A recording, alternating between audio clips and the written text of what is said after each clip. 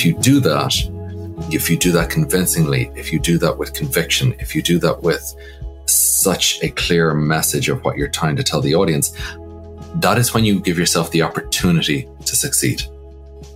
That was Gregory Harrington, virtuoso violinist and master of multiple musical genres. And my name is Martin Nutty. And I'm John Lee. Welcome to another Global Irish Nation conversation here on Irish Stew. This episode of Irish Stew is sponsored by the Irish Heritage Tree Program. Celebrate your Irish roots by planting native trees for family and friends in the beautiful Golden Vale of Ireland. Go to irishheritagetree.com and use the exclusive discount code today. It's IrishStew10 for 10% off. That code again is IrishStew and the numeral 10. Keep the heritage of Ireland green and growing by going to irishheritagetree.com. Hi, folks. This is Martin Nutty with the Irish Stew podcast. I am joined with a rather croaky John Lee.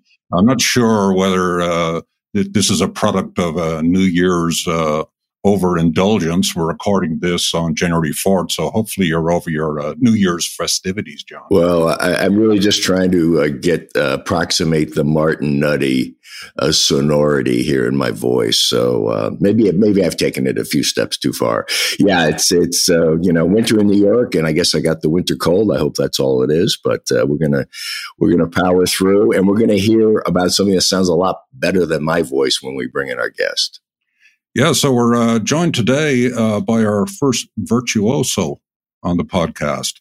I'm delighted to have Gregory Harrington on. Gregory is a Dublin-born violinist. He's based in New York City for the last 20 years or so. He's classically trained, but he's comfortable playing both Bach and U2. He's performed in Lambeau Field in front of 70,000 rabid Green Bay Packer fans. He's also performed in the more intimate surroundings of Carnegie Hall. In 2019, he released the album Without You, which features both pop and jazz standards.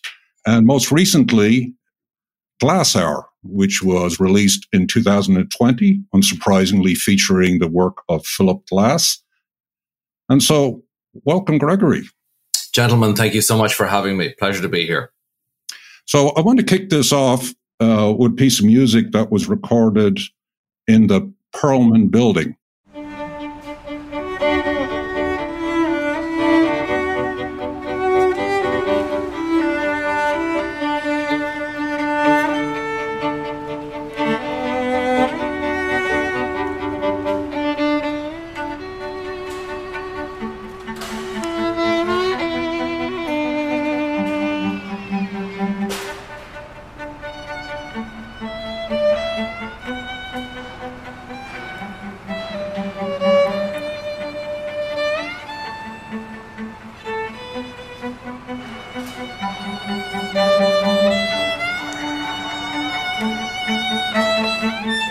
So, Gregory, there was an interesting soundscape behind that recording. Can you tell us a little bit about it?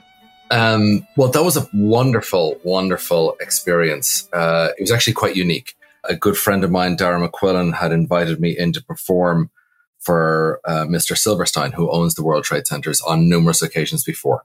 And the association with Downtown Magazine, that's really how I got to know them well. And when we were chatting, Darragh just said, Greg, I have this wonderful idea and wondering, would you be up for it? And he said, the construction is so incredible at the moment in the Perelman Performing Arts Centre. We would love you to be the first musical guest to play for the workers, to play for the construction workers before the building is in its shell or finished. So that was basically the premise. And we went in, and it's beautifully documented, but there was something so surreal about it, because you had this incredible steel structure, and they walked Eleanor and I. Eleanor is an incredible cellist that I work with, Eleanor Norton. And it was quite breathtaking to see the rawness of just the steel structure, and to imagine you just see the shell and the beautiful concert hall and the multi-levels and whatnot. It was incredibly powerful because you're looking right out just at the World Trade Center, and it was really a stunning setting. And added to the steel structures and the unfinished look, what you were wearing, you were in your hard hat and safety vest, and so we've been tested and protocoled and whatnot. So it's not usual for a priceless violin and a priceless cello to saunter onto a construction site like this. But it was, so a hard hat, a reflective vest, and masked, obviously, and just really, really lovely because, the construction workers had stopped for lunch. And so you do hear a little bit of machines going on in the background. And I know when I was at one point when I was playing, you see the sparks that fly, and so the welding. Yeah, you had everything that a construction site would hold, but to have one or two of them come over afterwards and say, that was absolutely wonderful and something that just resonated with me, and I got the music and I loved it. I think that's really is, no matter when I perform, no matter where I perform, no matter what stage it is, and stage is the broadest definition of the word stage. It's about making a connection, making a difference, making one person in the audience feel something that inspires them. And that's the kernel of everything as an artist that you do. Mm. So this is not the first time, though, that you've obviously performed down at the tip of Manhattan Island. And so that particular location, of course, overlooks the footprint of the Twin Towers. I don't know if you actually ever performed in the Twin Towers. I'm guessing you probably did. And I know you've performed in the New Towers. Performed in the New Towers. I actually never performed in the Old Towers, as I'd only really arrived in New York in 99, 2000.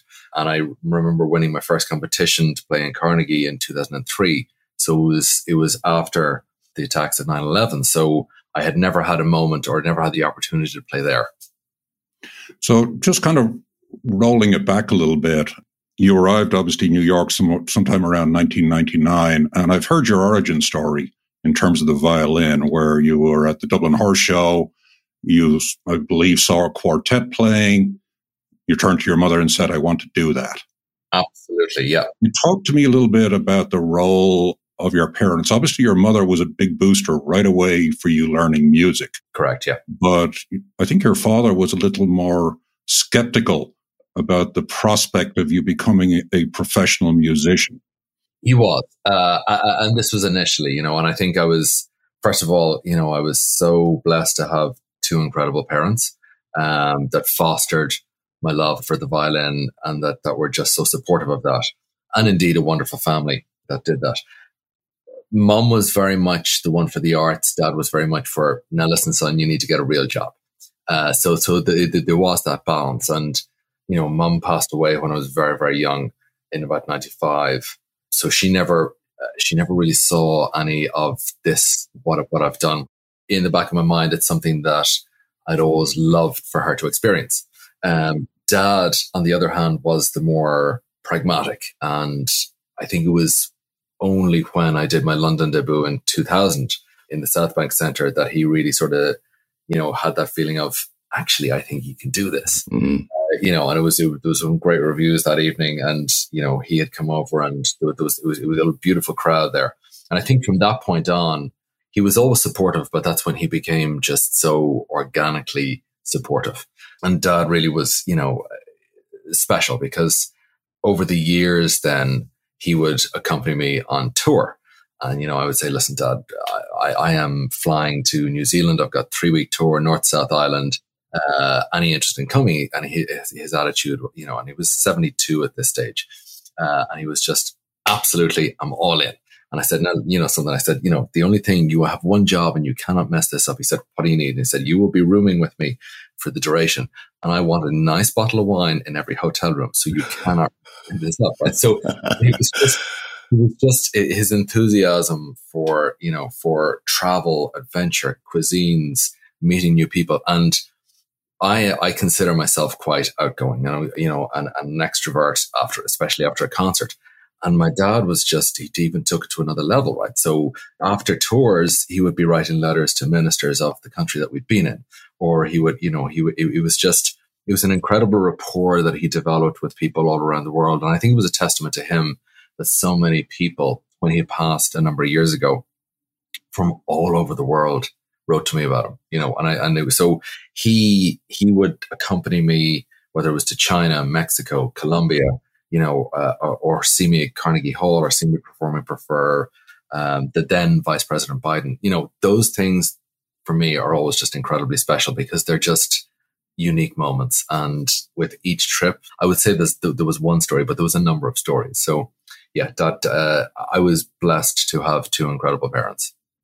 It sounds like you had the Irish charm at work for you through your father. That he was your greatest ambassador. Tell us a little bit about coming over from Ireland to New York, and maybe weave in there.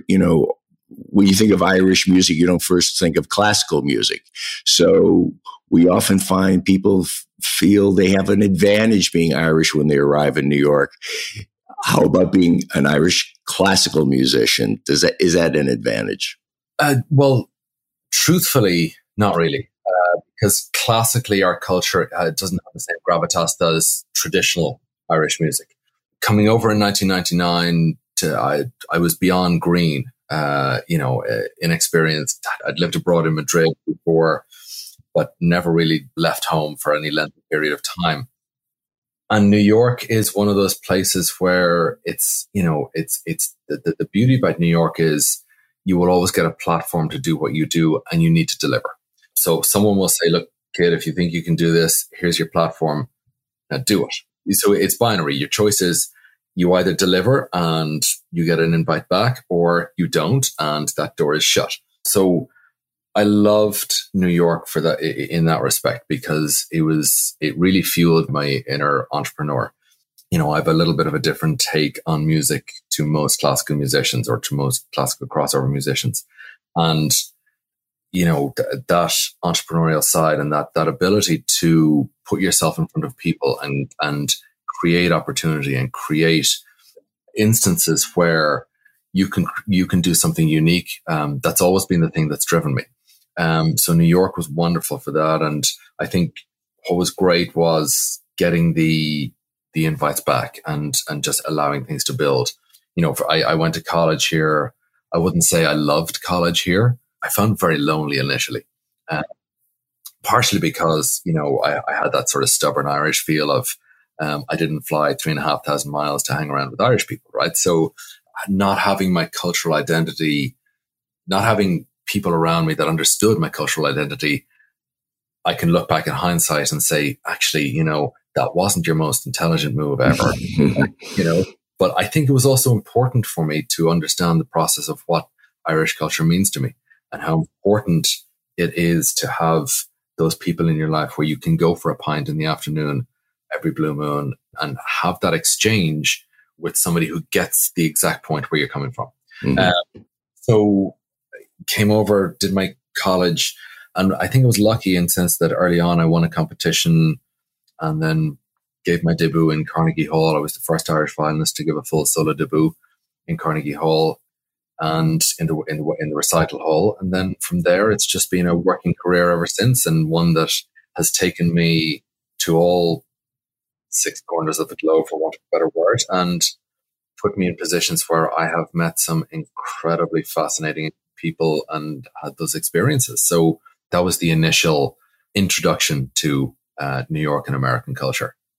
I've heard my co-host Martin Nutty talk in similar ways about trying to, come over here and not immediately want to hook up with his Irish homies, but eventually heading in that direction. I want to ask you something about the Irish music and your style. I read something once. It was a writer talking about how about a century ago, American classical trumpet players developed a different sound from European players, a distinctive sound. And he attributed it to Louis Armstrong.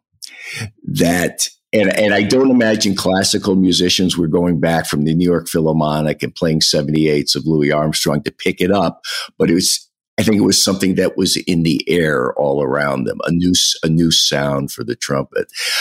Is there anything about Irish music and Irish traditional music and the tradition of violin or fiddle playing that kind of seeps into your sound and into your approach to music?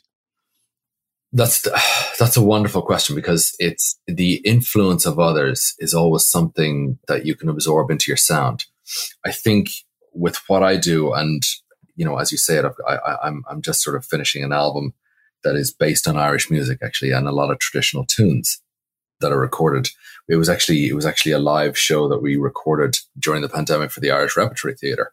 So let me say this: I have such love for what the incredible traditional artists and musicians of Ireland do, and fiddlers and baron players and everything. It's not a style that I was brought up with, but it's something that you absorb. And I think in anything that you do, the most important thing is you do it authentically to yourself. It's not about copying somebody else. It's not about trying to recreate what somebody else did. So for everything I do, whether it's Zombie, which I did recently for the first time by the Cranberries, or, Astor Piazzolla's Oblivion, where Piazzolla was at an Argentine tango. Yeah, he just revolutionized the tango. Or a beautiful cinematic piece by Ennio Morricone. What you have to do is you have to take what is in front of you, make it your own. But if you play a tango piece purely classically, you will leave the audience dead. If you play Irish music purely classically, you will leave the audience dead. So it's about taking what you want to bring into this, seeing how you identify with that music and how you just make it completely authentic for you. And if you do that convincingly, if you do that with conviction, if you do that with such a clear message of what you're trying to tell the audience, that is when you give yourself the opportunity to succeed. There is never any guarantee of succeeding with anything you record, anything you step out on stage doing, never. But if you are so authentic, and it's almost like there's the inner narcissism of, when I step on stage, this is the only way that this music can sound. And I mean narcissism in the sense, not in a negative way, but just that positive way. If you want to deliver that so beautifully to the audience. And I think that's where I come from with every piece of music. I would listen to Brahms and Mozart and Debussy all day. I would listen to my teacher's teacher, Heifetz, or the greats. I also love listening to Miles Davis, or John Coltrane, or Charlie Parker. I love listening to, you take a band like Radiohead and how they compose symphonically and how they just weave structure and sound, or Damien Rice. It's just incredible, or Glenn Hansard, or it doesn't really matter. It's somebody who is a beacon for the message that they're trying to send. And I always get the feeling that when you listen to incredible artists on stage, it doesn't matter whether they picked up a cello, a flute, a piano, a guitar. Their message would have been always so overwhelmingly strong, no matter what instrument they chose to be their voice. So it's not somebody just playing an instrument. It's how does someone resonate with the right voice that'll allow them to speak. So in Ireland, we didn't obviously have the same connection to Louis Armstrong or Miles Davis as they did over here. But having played with I remember doing a concert with Martin Hayes in the Irish Arts Centre, the Masters in Collaboration, and that was fascinating. Just trying to see how he made sound and how he evolved his sound and how things would grow from a rehearsal. And because it is traditional music and classical music are two different languages. So I'm not sure I answered that question. No, that's great though. It's finding where that resonance come to give something so completely authentic and unique to the audience and allowing them to make their mind up an opinion of whether it resonates with them. That's where it comes from, I feel. Beautiful. So I'll jump in here and just start off simply by saying I listened to that concert that you did on the Irish Rep, and listeners, do yourself a favor and pull that up on YouTube. that first jig and a reel, you got me right away. I'm not a jig and a reel kind of guy, but you put a whole new spin on Irish traditional music that is exactly what you just described to us. And I really, really did enjoy that. Thank you. And just sticking with the theme of Irish music, a little bit earlier, you dropped into the conversation quite softly that you had played for then Vice President Joe Biden. I believe you played a Turlough Carolan piece. And can you talk a little bit, because there isn't a huge repertoire of music, that would lend itself easily to, let's say, a classically trained violinist to perform. So can you talk about that music choice and also about, selecting music for these kind of events, maybe where you get to play for, 5 or 6 minutes? Yeah, I think when you come across from the public stage to a more corporate stage or an event stage, the most important thing to me is the audience. No matter where you are, it's always about who's listening. It's never about you just doing your thing. And if you can make a connection with that room, you do that no matter how. So if there's an incredible story behind a piece and you feel it's something the audience should know, that's going to change their perception. When I was invited to perform for the then Vice President Biden, I was just really wondering, and I was trying to figure out what to play, and I did my research, and his great-great-grandfather Ambrose played the violin, and he was blind. And the more I read and the more I researched, he came from County Louth, and there is one of our national treasures is Turlough Carolan, who is a blind Irish composer. So one of his many beautiful pieces is called O'Carolan's Concerto. I think it was initially done for the lute or the harp. So I just did an arrangement of that, mixed in with some other things. And playing it felt incredibly special because, it's sometimes you can play in a hall and you know what the setting was. At that stage, I had never played for a president before, apart from my own President McAleese. And so I didn't understand when you get on stage, there's a little bit more pressure. There's a little bit, that you're unaware of. And, I remember, it was one performance that I flew my dad over for, and going through, being there so early. And, what I loved about it was that chatting with the Secret Service, and they were so warm and helpful. And, obviously they had their face on and they were doing their job. But, they were just lovely. And the whole experience was phenomenal. But after the performance, I had this beautiful moment. And the reason I bring up the Secret Service, I said, look, I would love to just say, get a quick picture or just say a little thank you or whatever. And the gentleman in particular he said, no problem, leave it with me. So he just brought me right over. And when I spoke to President Biden, we had this lovely, lovely conversation, and I had given a very thorough introduction and just made it personal for him and included everybody in the room.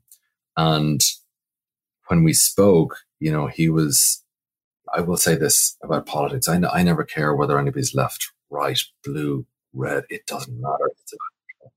And he was just so incredibly warm to me, and just human. And we basically spoke about loss because I spoke about my mother and obviously his loss.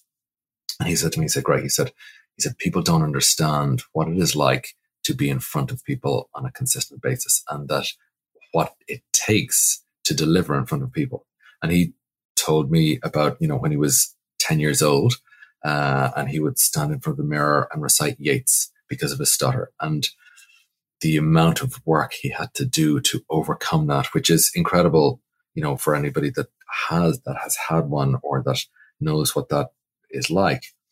And, we talked about Carolan and his family and whatever. And at the very end of the conversation, he just said, Greg, he said, I want to say thank you so much for that. It was incredible. And he said, if I had your talent, I'd be president. That I would see you again. So apparently he did. That's beautiful. when you were telling that story, you started off talking about the reaction of the audience and the communication of the audience. And it got me thinking about collaboration. I mean, that's in a way you're collaborating with the audience, but the most important collaboration is up there on the stage. And it's always kind of fascinated me, how classical musicians, or really any musicians, but let's stay in the classical context, collaborate. You're the soloist, you have a vision.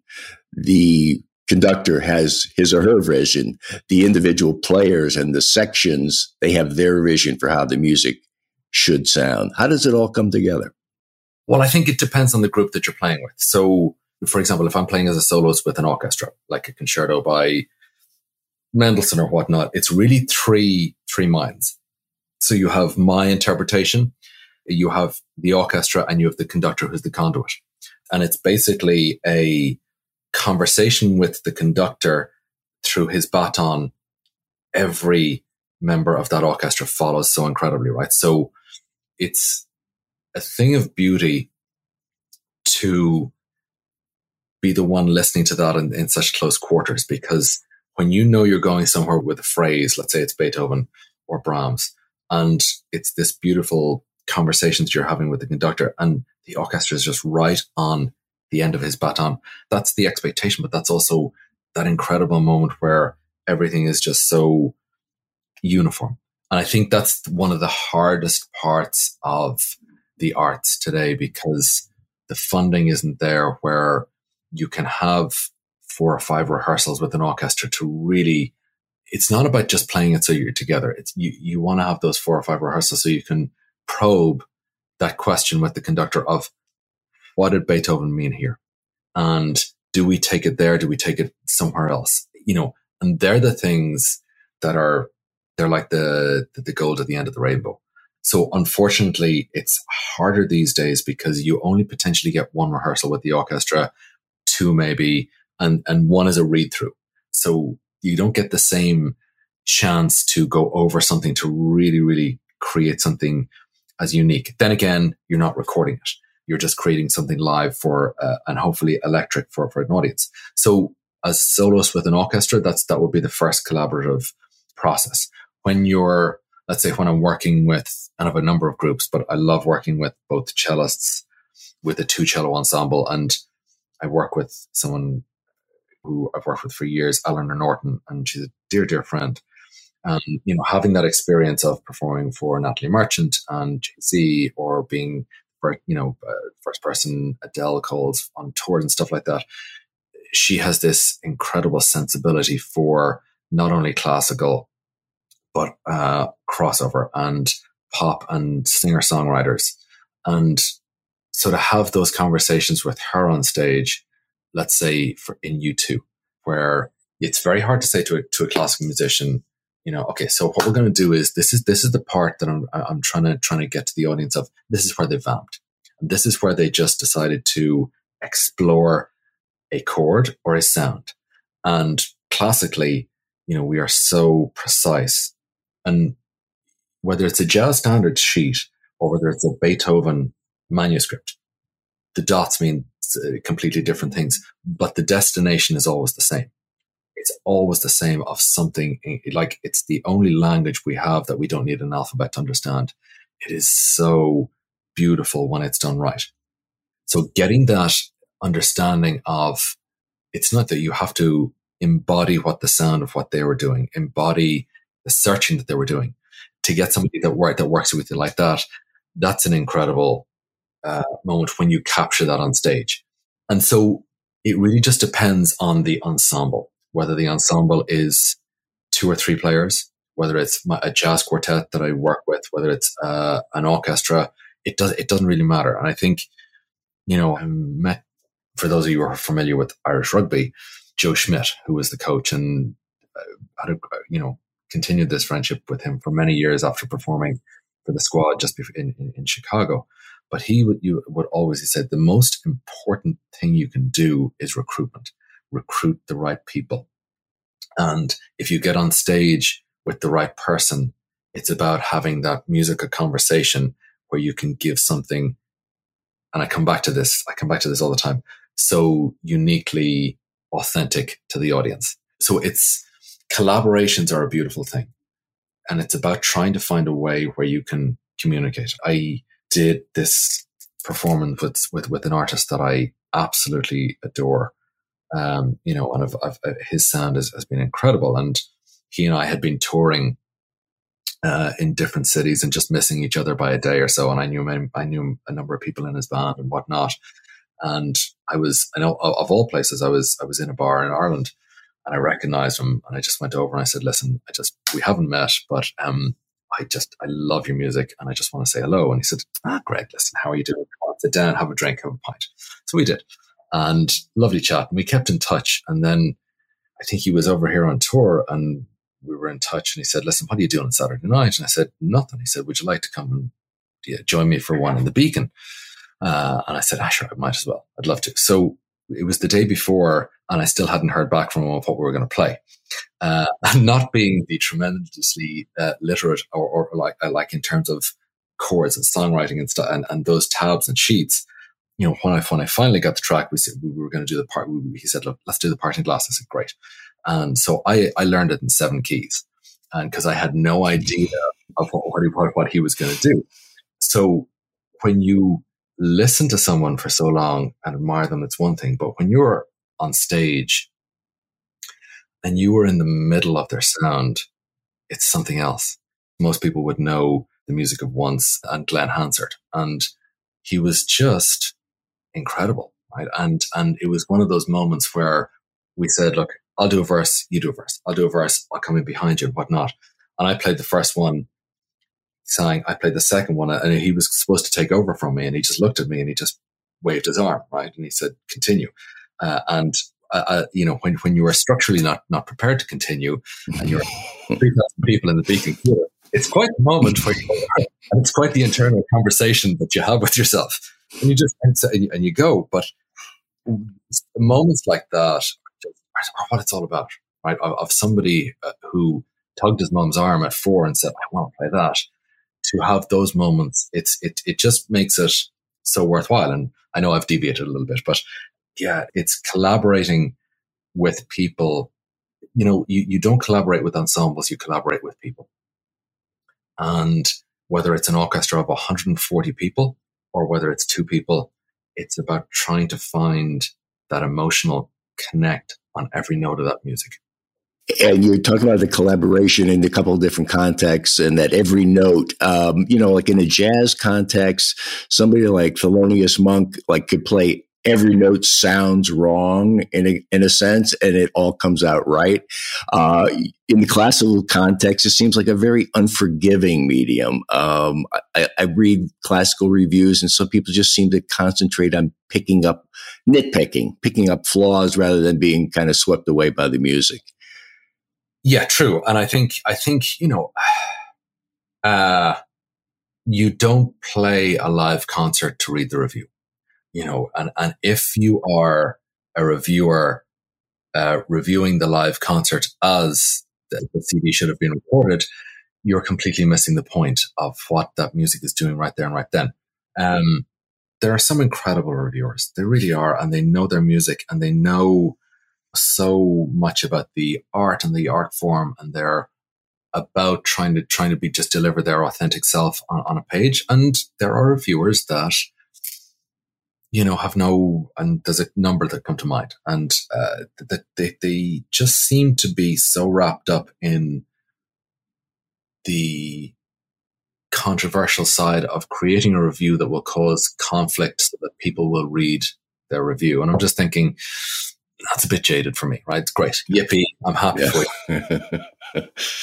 You lost me a long time ago, and I'm sure you're not going to, be in tears because I'm not reading you, but it really means nothing to me because it's so easy to knock.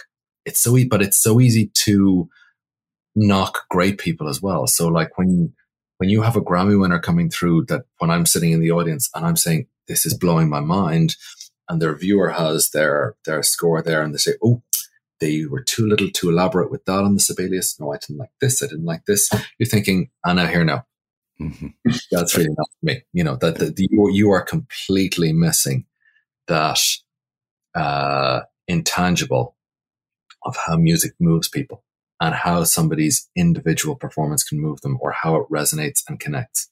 And it's live is not about getting it recorded perfectly. And I think that's one of the dangers of the time that we're in, where so many people are videoing and sticking stuff on their iPhone and posting and whatnot, where you're expecting, there is that subconscious pressure on the artist where the audience is sometimes expecting perfection that you can get in a studio, but you're not supposed to get on the stage in order to create something organic.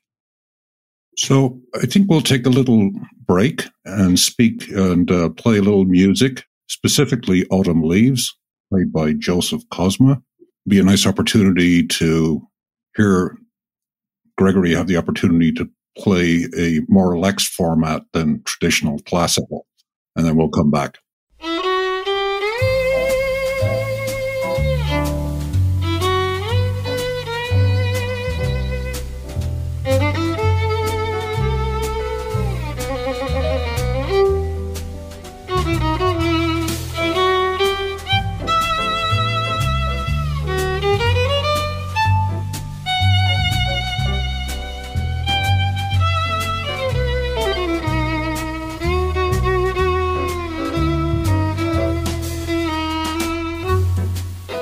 I really love the warmth of that sound and the freedom that this crossover music affords you. But let's talk about something a little more challenging. Not that playing that beautiful jazz standard isn't challenging, but the rigor and challenge of putting together a recording that involves an orchestra, that involves transcription, in other words, adaptation of music. And specifically what I'm referring to is your 2020 album, The Glass Hour. What don't we as day-to-day listeners understand about the challenge of that kind of a project? That's an interesting question, because for that 65 minutes of music, you had years of work going into it. Challenge was many challenges, but many beautiful challenges. One of the things that I wanted to do was create a work for violin and orchestra that had not been done before. And I wanted to create a transcription for violin and orchestra that went back to the old days of Milstein and Heifetz and Kreisler, who would write their own transcriptions about 100 years ago and play them on stages, and have that incredible effect with an audience of creating something new. And The Hours was a movie that I saw, and just the music, it's like anything, it just resonated with me. And it was just something, Philip Glass does not use many notes, and he uses them repetitively, but it's not like anybody else how they repeat notes. There's something mesmeric and just incredible in how he conceives his music and how he evolves those progressions. And The Hours just always struck me and as a beautiful movie score. And when I came to writing a transcription, I went to Sony, I went to Paramount, and their principle was, as long as you keep the harmonic structure the same, you can be as creative as you want with the violin line. And so I wrote this for violin and orchestra. And it's that same feeling of wanting to leave something where you feel so strongly about it out there and create something new so that other violinists can play it. And, what's wonderful is that there's been many other orchestras that have taken the piece and gone with it and the arrangement. So the recording itself, we had 2 days. So I'd actually been studying conducting in Juilliard with a wonderful teacher who is now a dear, dear friend called Mark Shapiro. And one of the things that I wanted to do when I was doing that was I really wanted to understand the conversation between the soloist and conductor from the conductor's point of view.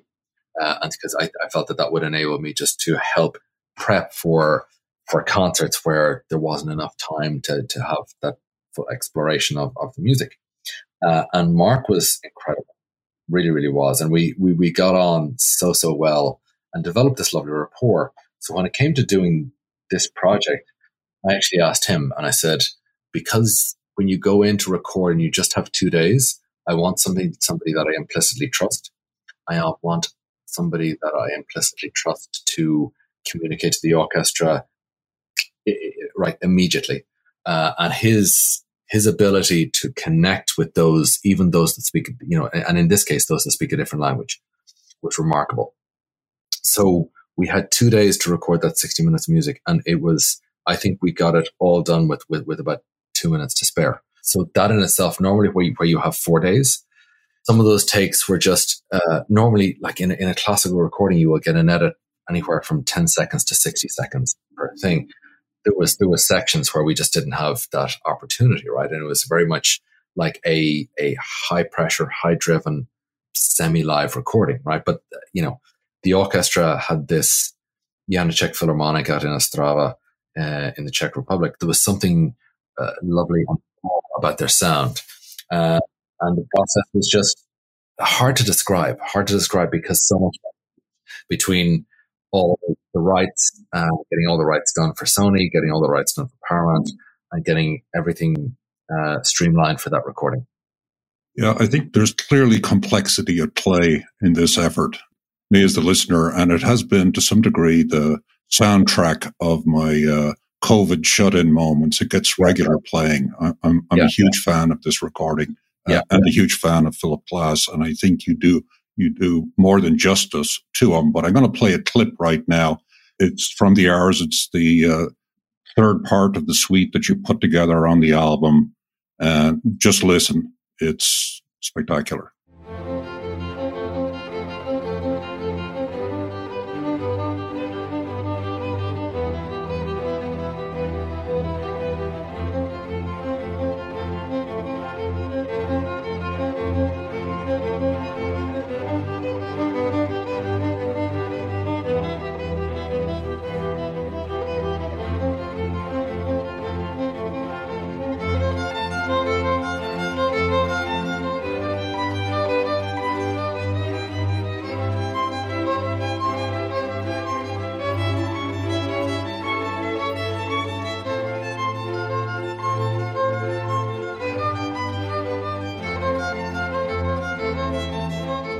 Wonderful.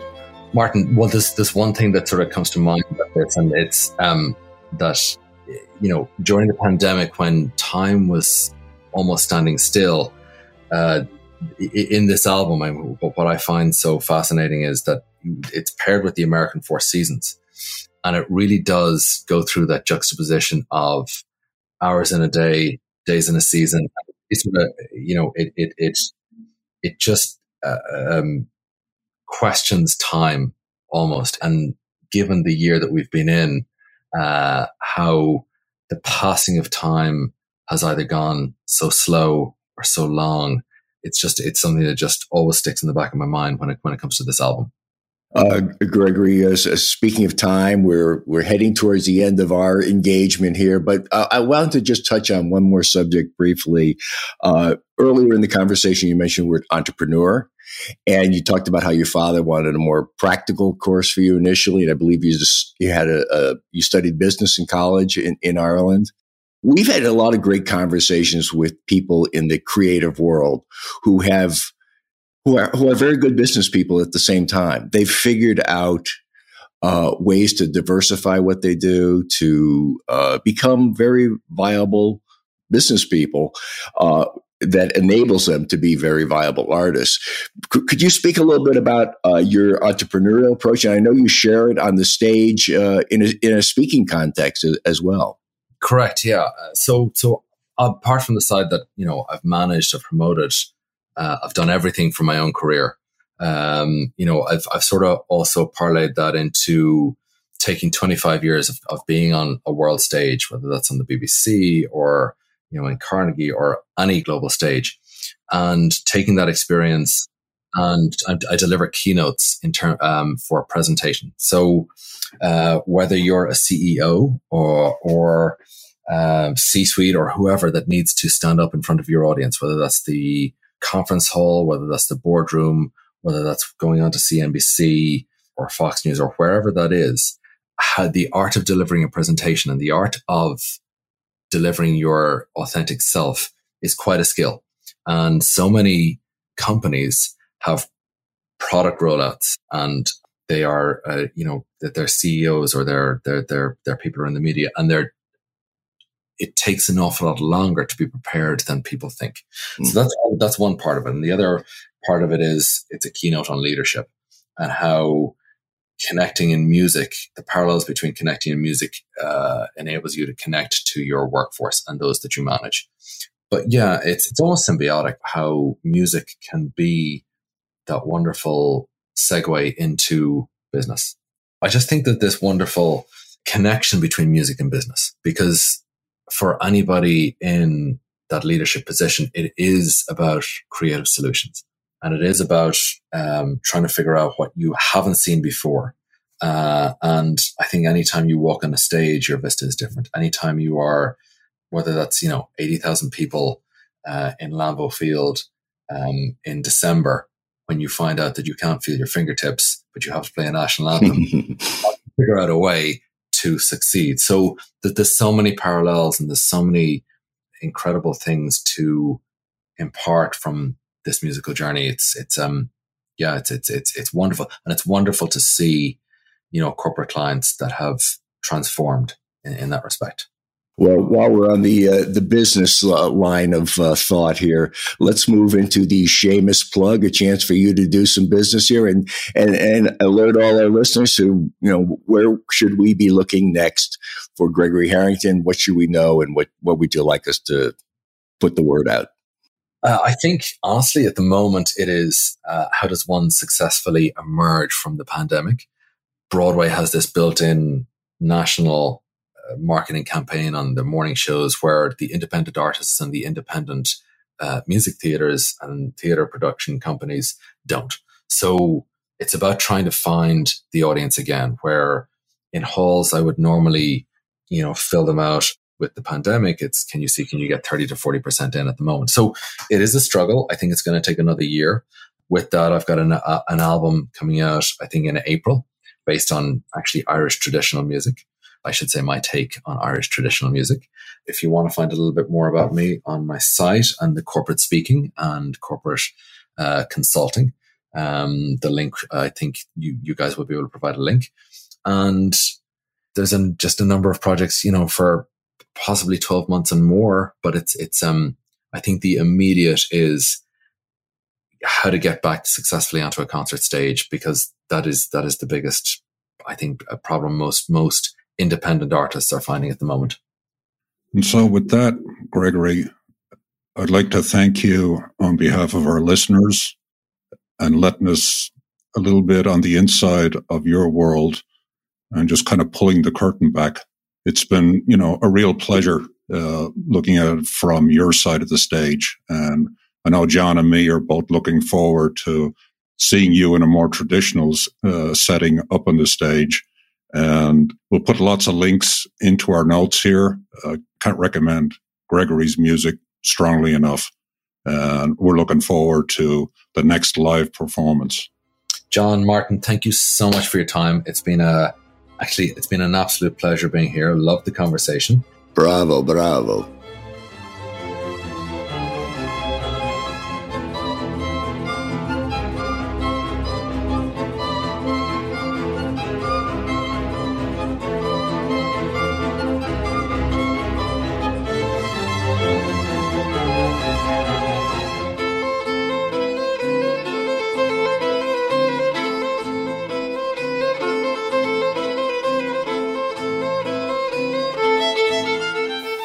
That was movement number 3 of the Philip Glass Violin Concerto number 2, The American Four Seasons. In reflecting on our conversation, John, one thing popped out in the course of that conversation was Gregory's work with Mark Shapiro on the Glass Hour, the creation of that album.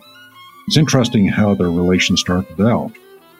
Gregory is trying to expand his portfolio of knowledge by understanding conducting from a conductor's point of view. And that's what Mark Shapiro does. They built a bond. And then eventually when Gregory wanted to work on this Glass Arrow project, he reached out to Mark to act as his conductor for a very intense recording effort. And so it's interesting the paths that we end up taking. We start off planning to do one thing, you build a friendship, and then you build an artistic creation. And a collaboration, right? And that's the part of the conversation I really, that stuck out for me was that what's going on stage, the collaboration with the orchestra, the players, and the soloist, in this case, Gregory. And he talked about that conversation with the conductor through the end of his baton. That was like such a nicely turned phrase. And then later he talked about the great feeling when the orchestra is just right at the end of the conductor's baton. I love that. And then along a similar veins, we talked about whether it's a jazz standard sheet or a Beethoven manuscripts, the dots mean completely different things, but the destination is always the same. Yeah, I loved it. Hey, Martin, before we sign off, what are we going to ask from our listeners this time? Well, one of the things that we like to do is to keep our listeners up to date by sending out emails, but we need your email address to do that.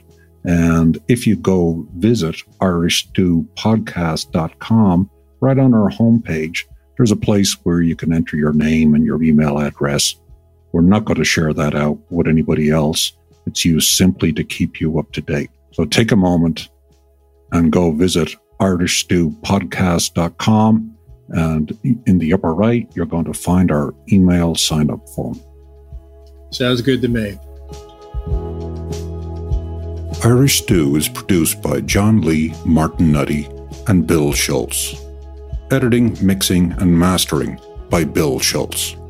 Music on Irish Stew was composed and performed by Rosa Nutty, with Donald Bowens on drums, Cathal O'Riordan on bass and synthesizer. For more on Rosa Nutty's music, please visit rosanutty.com.